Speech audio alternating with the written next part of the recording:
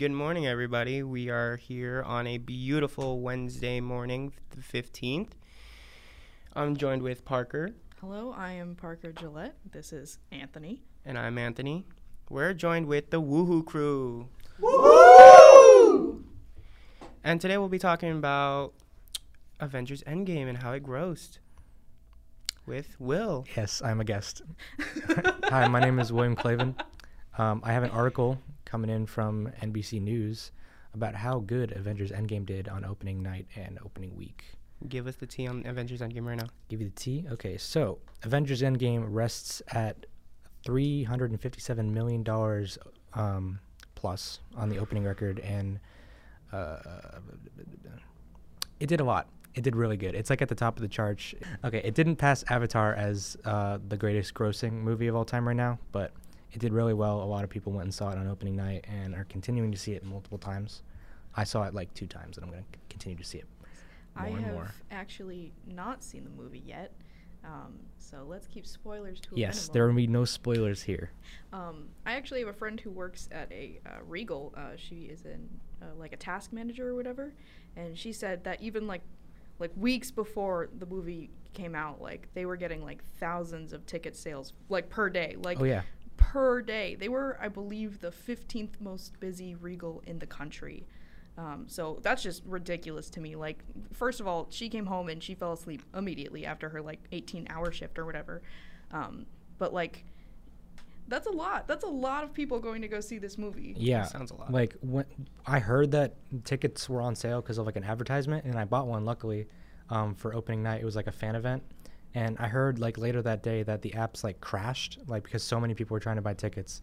And I was like, oh, luckily I got a ticket in time, you know? Like, a couple weeks ago, I flew down to Alabama with someone that I met in the MCBS program to go to this huge, like, party that he throws for Avengers Endgame. He throws parties whenever a new Avenger movie comes out. And he's, like, the biggest fan I've ever seen. And it was, like, the most fun I've ever had. That's like, right. I highly recommend, like, throwing themed parties for just anything is, like, a lot of fun.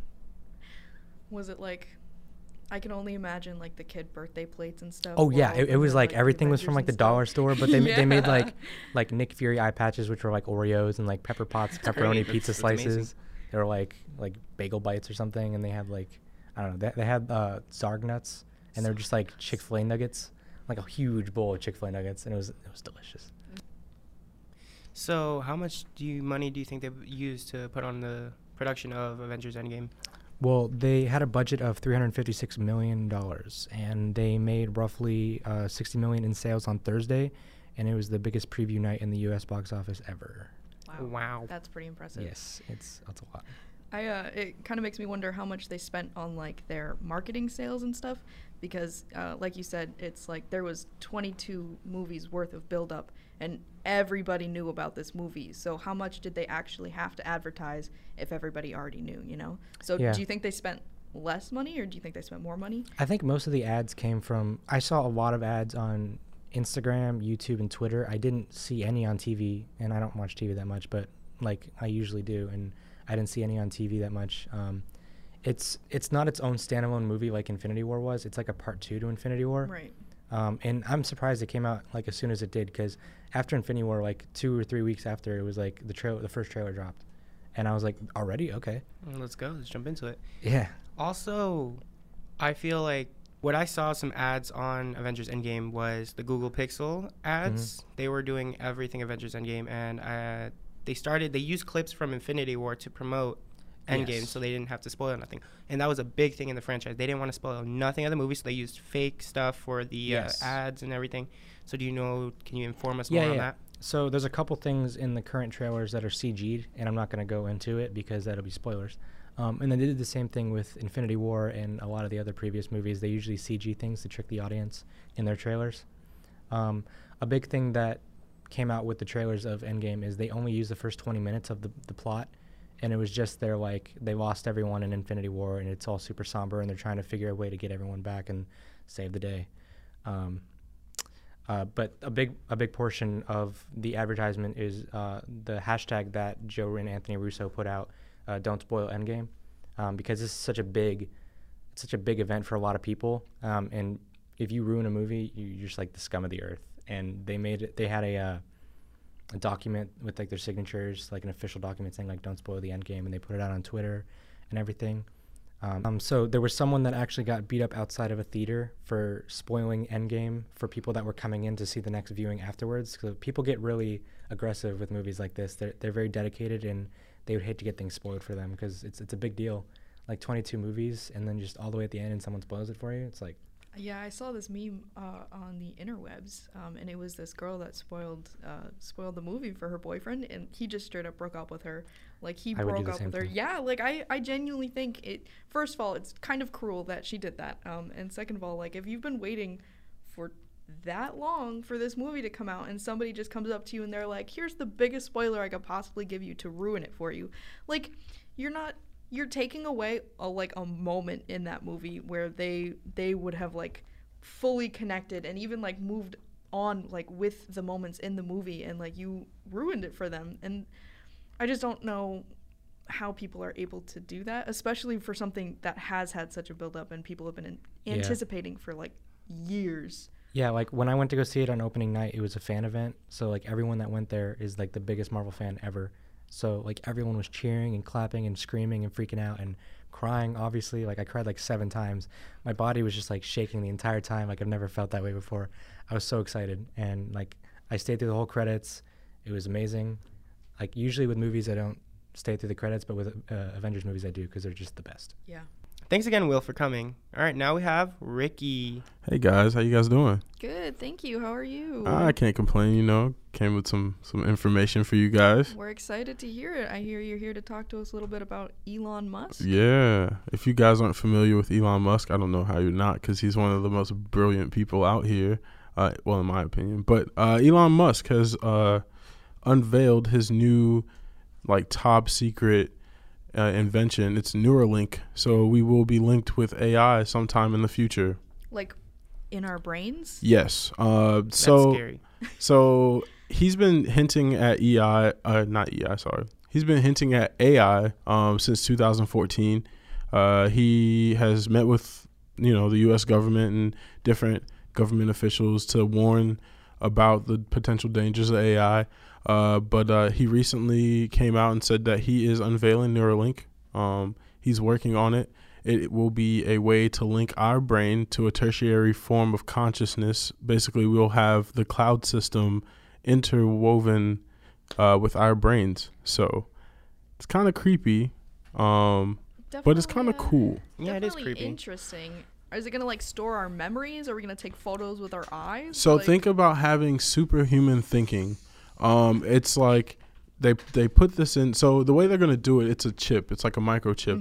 Mm-hmm. He described it as a sewing machine type of procedure. So what they did with rats, they have test rats. They drilled out a piece of their skull. They how do you say it? Sorry. Implanted. They implanted in a microchip. In that microchip, they went ahead and connected it to a motherboard or a circuit board that recorded brain waves. That's just the beginning. But the plan that they want to go forward with is basically you're going to have the computer at your fingertips. You can think about something and it automatically searches it within the cloud system. So it's basically you can think about anything at any time. It's kind of cool. I think I would like it. You sit here, you're on a date maybe, and she asks a question. You don't really know what she's talking about, on the fly. You just kind of think, oh, okay, yeah, I know exactly what you're talking about, But, yeah. After some quick research in my brain right now that I did. Right now. So he has a group of 5 scientists. They're not officially, they're kind of officially but unofficially linked to Neuralink. Since it's secret, they can't really confirm or deny. But they have wrote a thesis paper. The thesis paper has not been reviewed by peers, and they have went ahead with test trials on the rats. So likely we won't get it anytime soon. But he did say he wanted to go ahead and unveil something by the end of 2019, basically like a prototype version, so we can see what he actually puts together. So that's coming up pretty quickly. I wonder what stages he had to go through to like come to like testing for actually putting these chips in the rat brains? Like, do you think he was like, Google Glass, interesting. Now let's put Google Glass in the brain. I mean, the way I think of it going, since he did meet with government officials and he did say like, hey, this is pretty dangerous. If we don't get ahead of it and we don't learn to use it the right way, then it can be something that potentially wipes out the human race. I feel like from there, he just started to figure out ways that we can tame AI. But he did recently say, I'd say beginning of the year, that it's a little bit too late. AI is already out of control.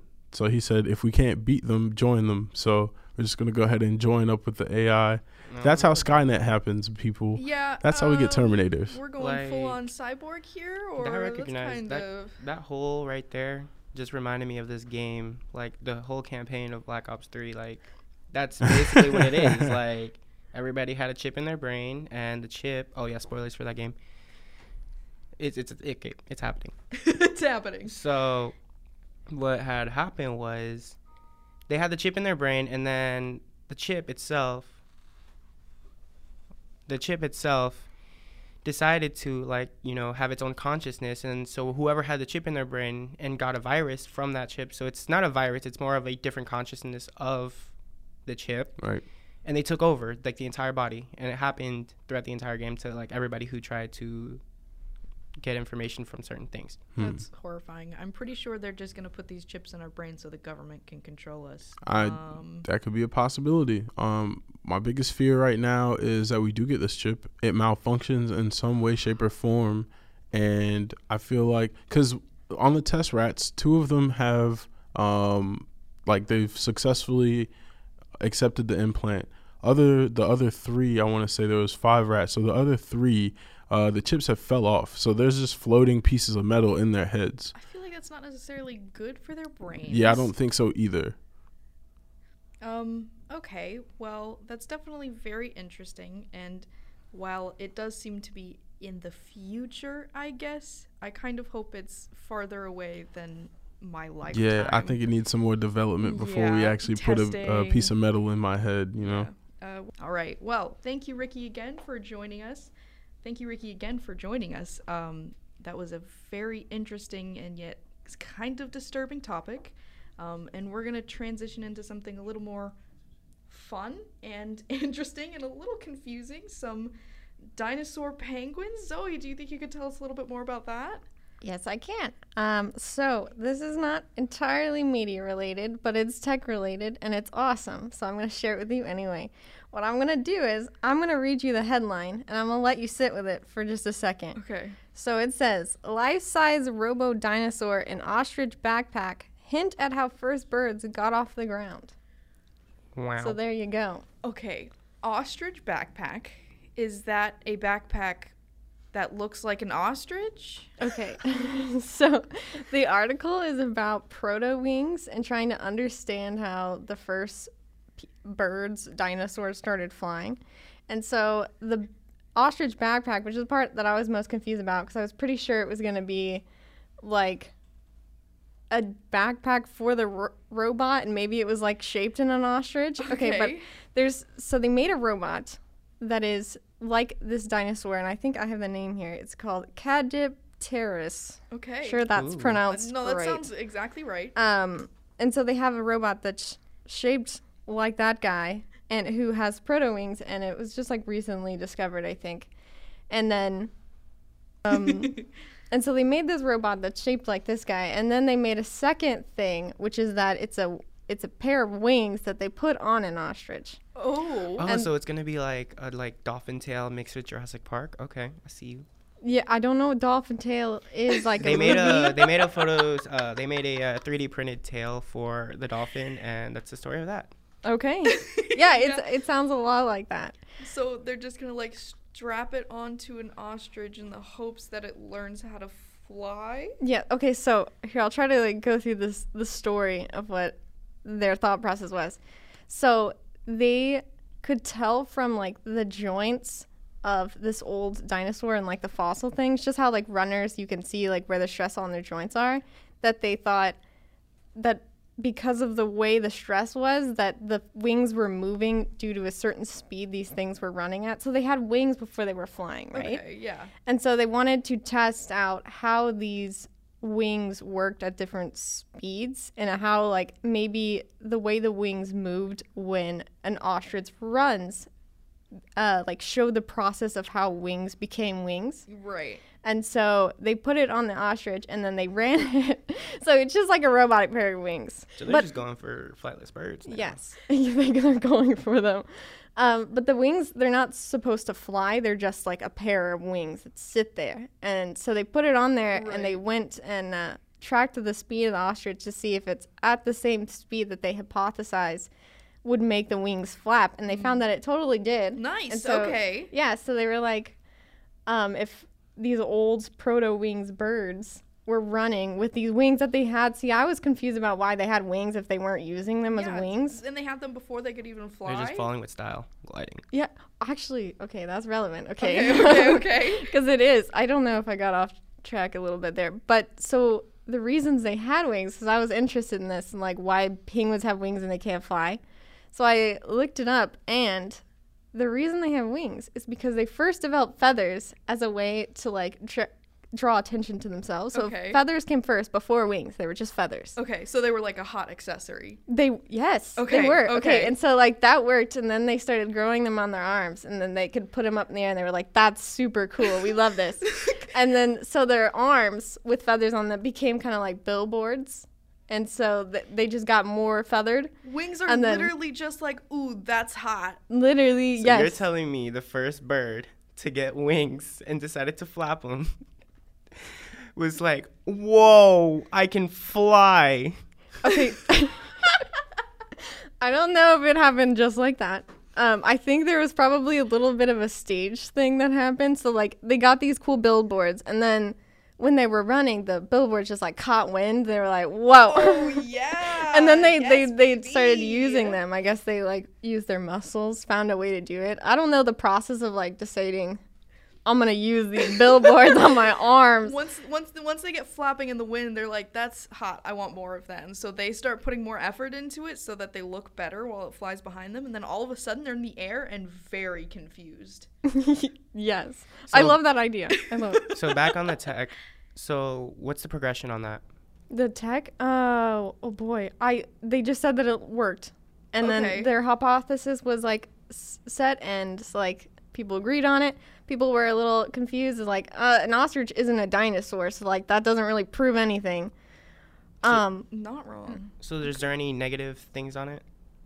Negative? I don't think so. I think You're just trying to get a flightless bird to fly, I guess. Do you think they're going to progress with it? Like, do you think they want to... Like, I know that they finished this and it worked. Do you think they want to try and make the ostrich fly? Not emu, right? Ostrich? it's ostriches that they use. So I don't think they are going to, because then they have these other studies into birds and found that like birds that don't fly shouldn't fly because it's too much stress on them. And like evolutionarily, they decided we don't want these wings anymore. And that's how that worked out. Thank you for coming on to the podcast. Thank you for all the listeners, and hope everybody has a beautiful rest of the day on Wednesday the 15th. Yeah, thank you for joining us here on the MCBS podcast.